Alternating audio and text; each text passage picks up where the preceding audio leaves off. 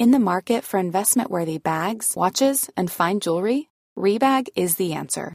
Rebag is a luxury resale platform where each piece is carefully inspected by experts to ensure quality and authenticity. Use Rebag to buy and sell finds from the world's top brands, including Louis Vuitton, Chanel, and Cartier. Head to Rebag.com to get 5% off your first purchase with code REBAGNEW. Shop today at Rebag.com. That's REBAG.com.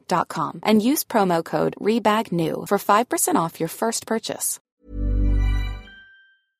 Nick O'Hearn and Mark Allen with some Talk Birdie to Me bonus content.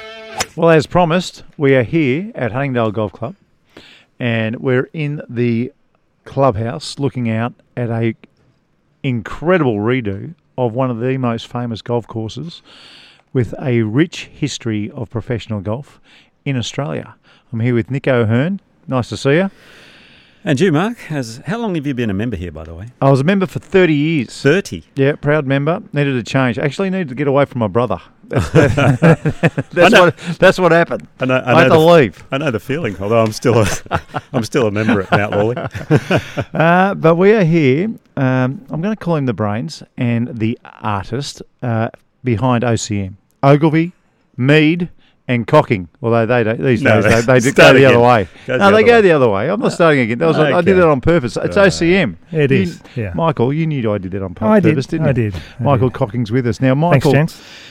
Medina, you've got going. Shady Oaks, where it all started. The fall line in Georgia, I'm excited about. I've seen bphotos. 36 holes. You got a billionaire over there. Just wanted a nice sandbelt golf course. A couple of them in the middle of Georgia. Austin, Texas is new. Yep. Minnesota is a new one. Yep. You advise at Kingston Heath, Victoria. Mount Lawley's getting the redo. The Lakes needs a redo. Can you fix one up for me? I know you're consulting now. Bonnie Doon was a ripper, but we're here to talk about Huntingdale and probably what a few other little bits and pieces you can give us. Thanks for joining us. Thank you. Thanks. We appreciate it. It looks like a big job. It's a big job. Yeah, this is probably the biggest part of it. Kind of looking out at the northern end, so moving the driving range across to kind of where old 16 was and moving all the mounds. I would say most of the earthworks. The biggest part of the project is here. So when I spoke to you on the last night of Huntingdale before the redoing was done, you drove the tractors in the next day. Mm-hmm. You were kind of talking to me about you're going to leave 6 holes alone, you're going to upgrade 6 holes, and you're going to completely redo 6 holes. Is that about right, or have you tinkered with that formula at Huntingdale? No, it's about right. It's just that the complete redo of 6 is kind of the stage we're in now. And also it's just the nature of golf course construction. You kind of have to dismantle everything only to put it back together again. So it looks worse than what it actually is. It's kind of... It's the, breaking eggs to make a cake analogy. So, what you're seeing there, all those piles of sand, that's just the topsoil that we've sort of pushed off so we can then make changes only to spread it back again. And is that the way you would generally do it where you're going and you, not to say it this way, but destroy the golf course originally, as in... When you're revamping a complete 6 holes, you do that first before you tweak the other areas, or do you tweak and then go in hard at the other spots? Or is that just a case by case? Case by case. Okay. Normally you follow the irrigation. So right. you bring water with you, so you kind of, the program starts kind of close to the pump station and you kind of work out from there. And it's just by chance if some of those holes are like little subtle things or major things. Did you do the chipping green a while back? We did. A few years ago? Was that a couple of years ago? 4 years ago, okay. Maybe. Yeah, I would say. And you're testing the new grass? Yep. Yeah, so pure distinction, right? Pure distinction, yeah. So same as Victoria, same as Peninsula, Kingswood. It's the answer because I see LA Country Club went to it. Pure distinction. Southern Hills, where they played at PGA, had pure distinction in. It all started at PK, didn't it? It started at Royal Canberra, actually. Yeah, okay. They were the first, which was a project we did. How's it gone there? Good, really good. It's it gets a lot of attention. The grass. The reality is there's 6 or 8 grasses that are all kind of fairly similar. The key is what you do under the surface. So, and that was the big game changer at Peninsula Kingswood, was how we built those greens. And it's something now that pretty much every club's kind of copied around Melbourne, is that method. So the Huntingdale pure distinction greens of the future will be that formula at Peninsula Kingswood and Victoria. or a little bit different? Very similar to Peninsula Kingswood. Same as the short course at Kingston Heath that we just did, the Forest. Yeah, okay. So same method there, exactly the same. I played that with Mark a little while ago, the Forest. Oh, cool. I loved it. Oh, It good. was so good. Yeah, some fun holes out there. And the thing I liked about it was there's probably, 6 or 7 out of the 9 holes where you can almost putt the ball to the green. Yeah. There might be a couple where you have to carry. So it's great for, I guess, the elderly golfer or the juniors who are just starting, and yet it's still a real test for the top player as well. I've heard that it's sort of getting filled with mostly the better players at the moment. They're all going out there working on their wedge games. Yeah. Whereas I think that might be a hint to all the members out there to perhaps get out on that Forest He says course. it's a challenge. He birdied the first 3 holes, by the way, when we played, so he got off to a good start.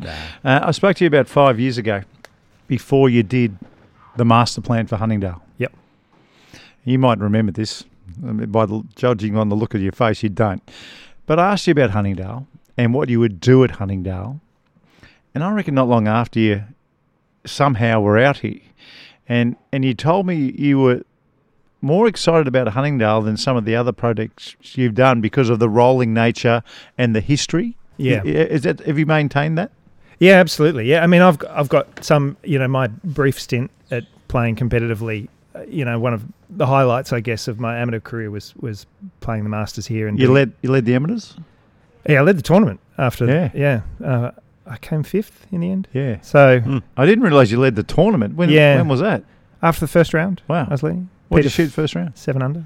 Not bad. Ooh, Yeah, that'll reasonable. work.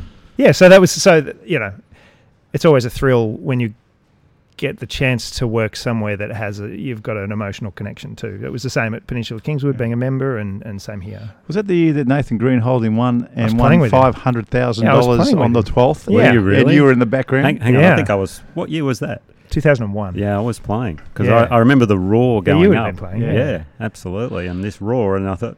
Yeah, because Lynchy was walking through the compound, here. Dale Lynch, your coach. And I hit first, but they Nathan. Yeah, what did they showed a replay of me hitting, Right. Yeah. and then the roar went up, and so he thought I had the hole in one because then that would have put me back in the lead, but not to be. Not the 500,000 cash that No, I we would would have have got thinking nothing. about. Yeah, that's right. I think Greenie pulled it, didn't he? So he wasn't probably... Yeah, hammered probably. there. Okay, we're talking to Mike Cocking from OCM. We'll be back in a tick.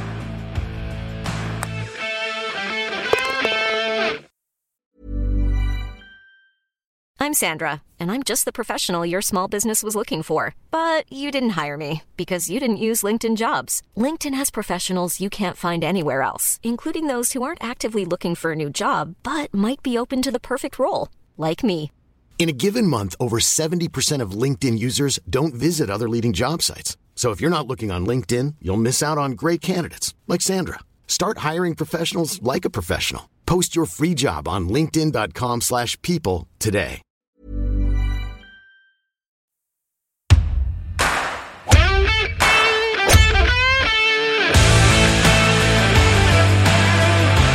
If you're enjoying the podcast, make sure to subscribe and never miss an episode. And maybe share it with a friend. Now back to Nick O'Hearn and Mark Allen. This is Talk Birdie to Me. We're talking to Mike Cocking from OCM. We're in the clubhouse and Yep. we're overlooking what's going to be the new, that'd be 10, 11, 12 and 18 double green. Yeah. Is that right? Yeah. That to me, sitting here having a shandy after I've finished and looking out over the clubhouse will be one of the better things you'd see out of any clubhouse in Australia. Yeah, this area's really come together very, very well. It's got incredible scale. It's big green, similar size green to the double green at Kingston Heath. So it's about 80 metres from edge to edge. So it really fills the ground. Lots of common fairway links between those two holes as well. So we've kind of really filled that space that used to be old 18 in the practice fairway with golf. And it's kind of hiding it at the moment because all you see is piles of dirt. But there's bunkers built all the way along there. If we were at the other end looking this way, you'd really start to see what the holes are looking like. Well, one of the features at Royal Melbourne and Kingston Heath are the fairways that keep on snaking to the next hole. Yeah. And that was a big part of an improvement at Kingston Heath. I mean, it's now a number 2 in the country and all the rest of it. But you're going to do a lot of that here, aren't you? Yeah. Why is that important? It's kind of become, we've done a lot of it. So we did a lot of it at Victoria.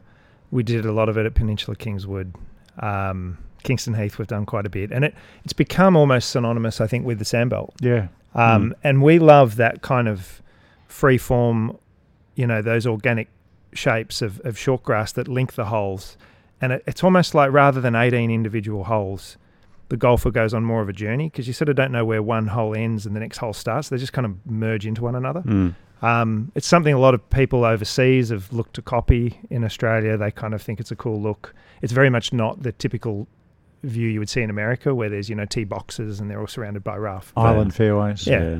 But all the work we're doing in America, you'll see a lot of that as well. So. And I mean, this golf course, I guess when I first started playing here, it had 4 of the best par 3s around, and I think it almost lost its soul a little bit with a couple of the par 3s.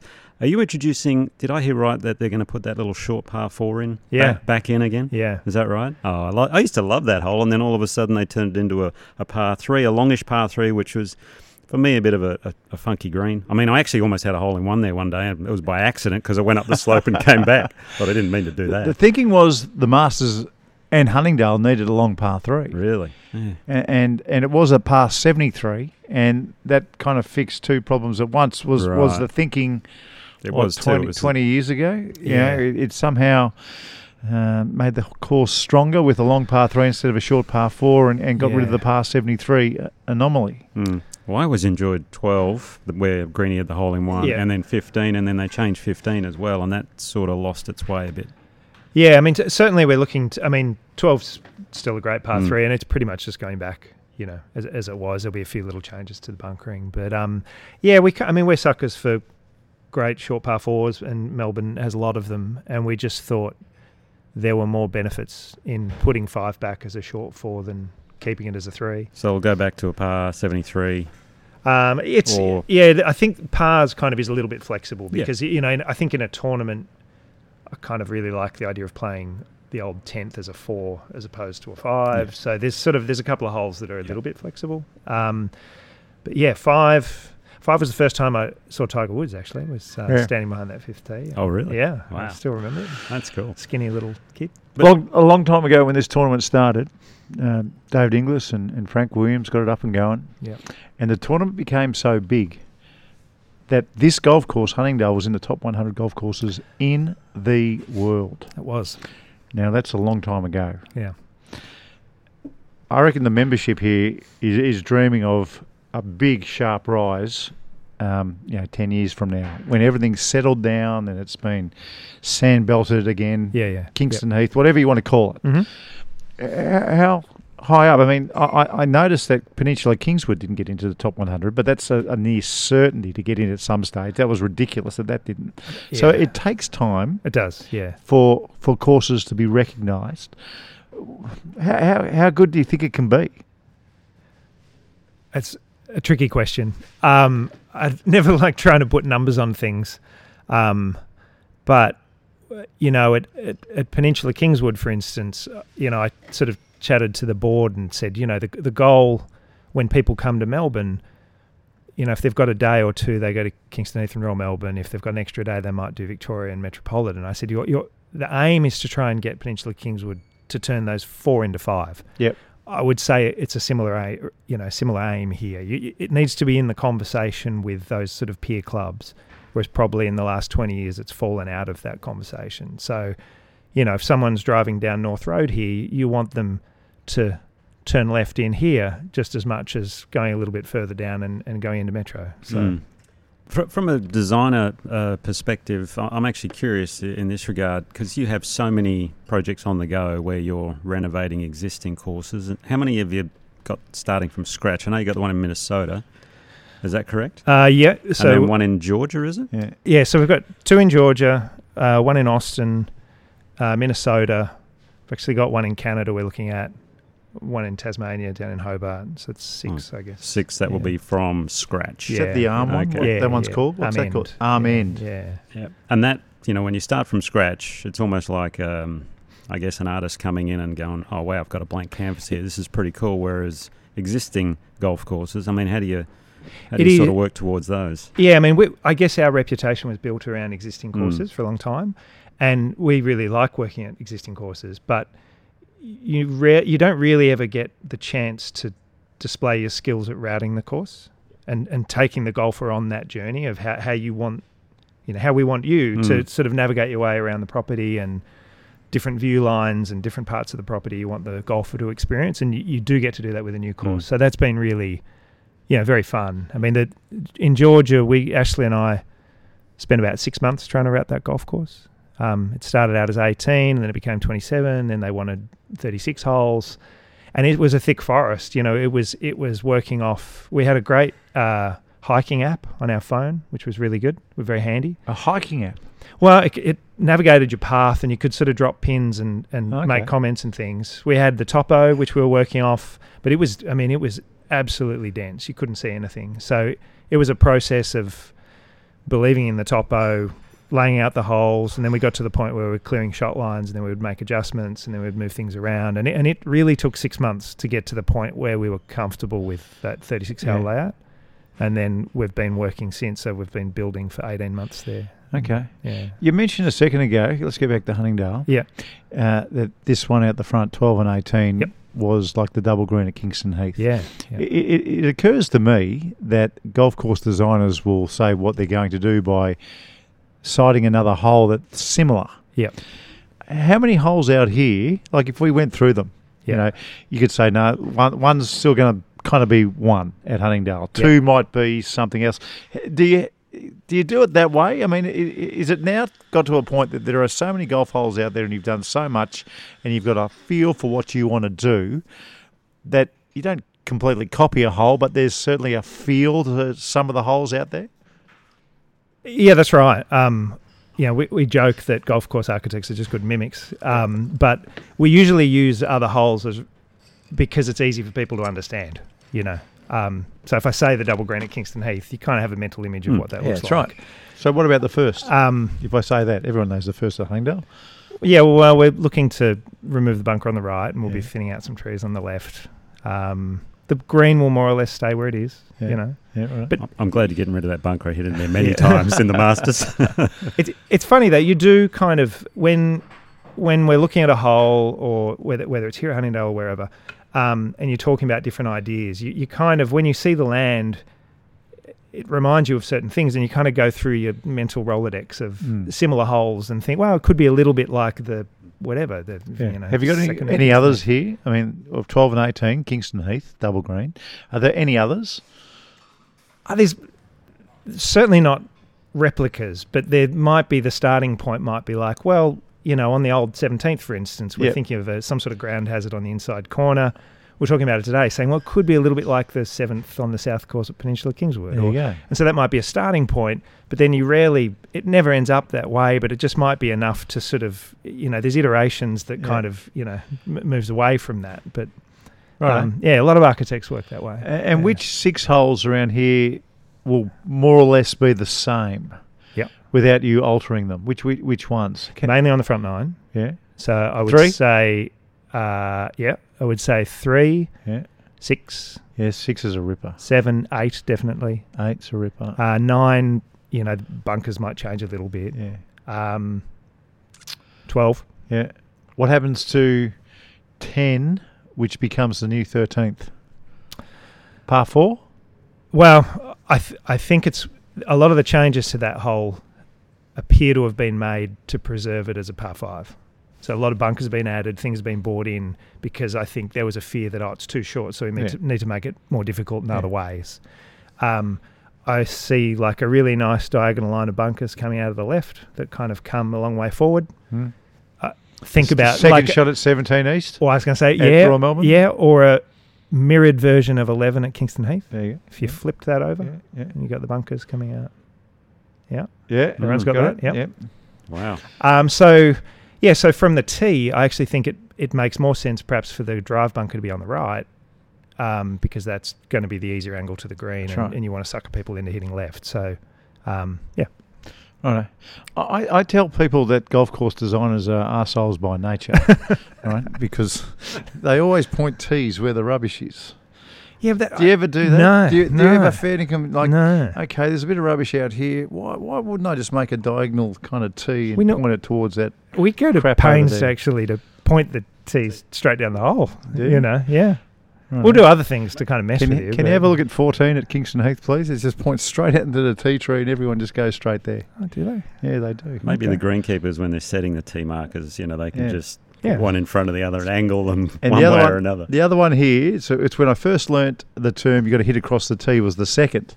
The second hole used to point right. straight to the, what was that sort of big tree? The big, it used to be in the corner, Greg. The big cypress. Was it cypress? There was a Okay. huge cypress that if you hit underneath that cypress, you couldn't get your ball. Kev knows that one. You remember when I was back here. We've got some Huntingdale members here having a listen. So that tee used to point straight at it. And then my father, Gary, who was a member here for 50 years, he was the first person to teach me to hit across the tee. And that's, you learn those things. Yeah. Wow. But you don't do that. You're not an arsehole. Well, I like to think golf not, course but, architect. No. You can only have one in them a company, right? Per company. No, for sure. That's right.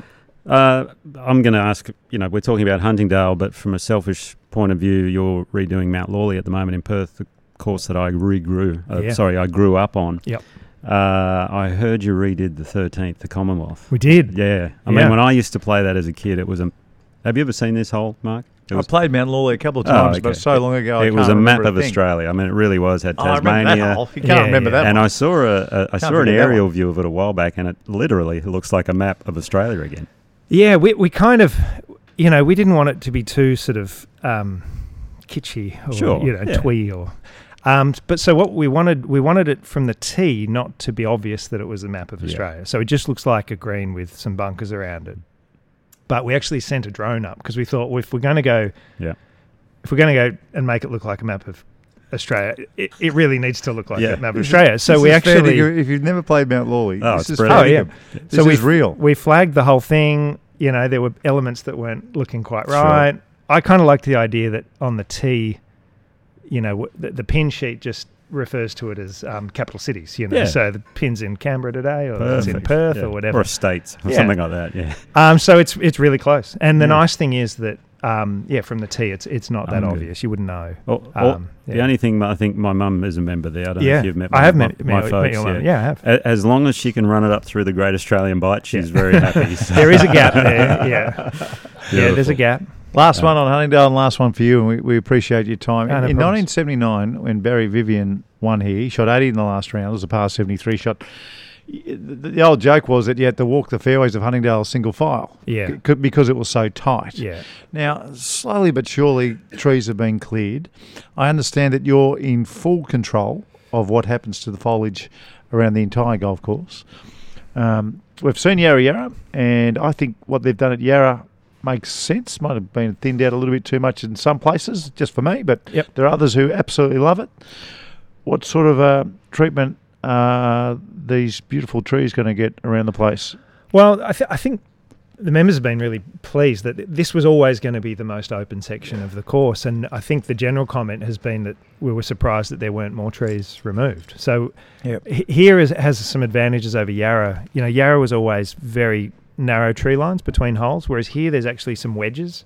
So like between old 17 and 18 and when you get on the other side of the course. So and they actually have better quality trees here too. Yeah. So there is some tree removal and the fairways are getting wider.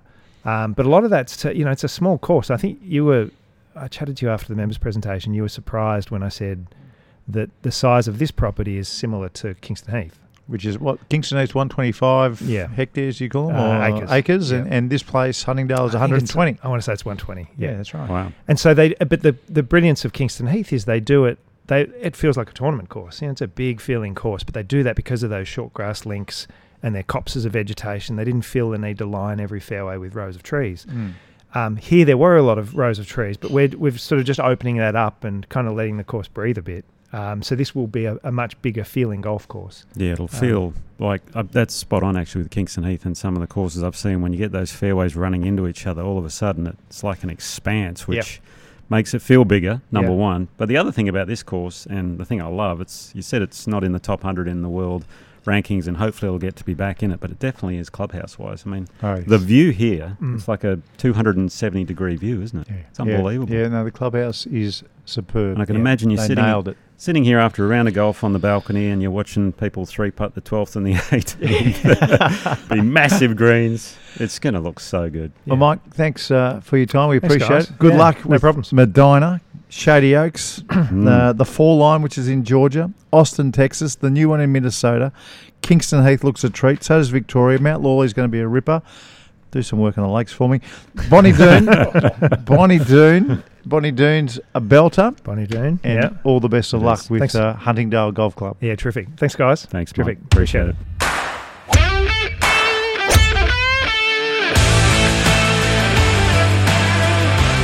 Thanks for being part of Talk Birdie to Me with Nick O'Hearn and Mark Allen.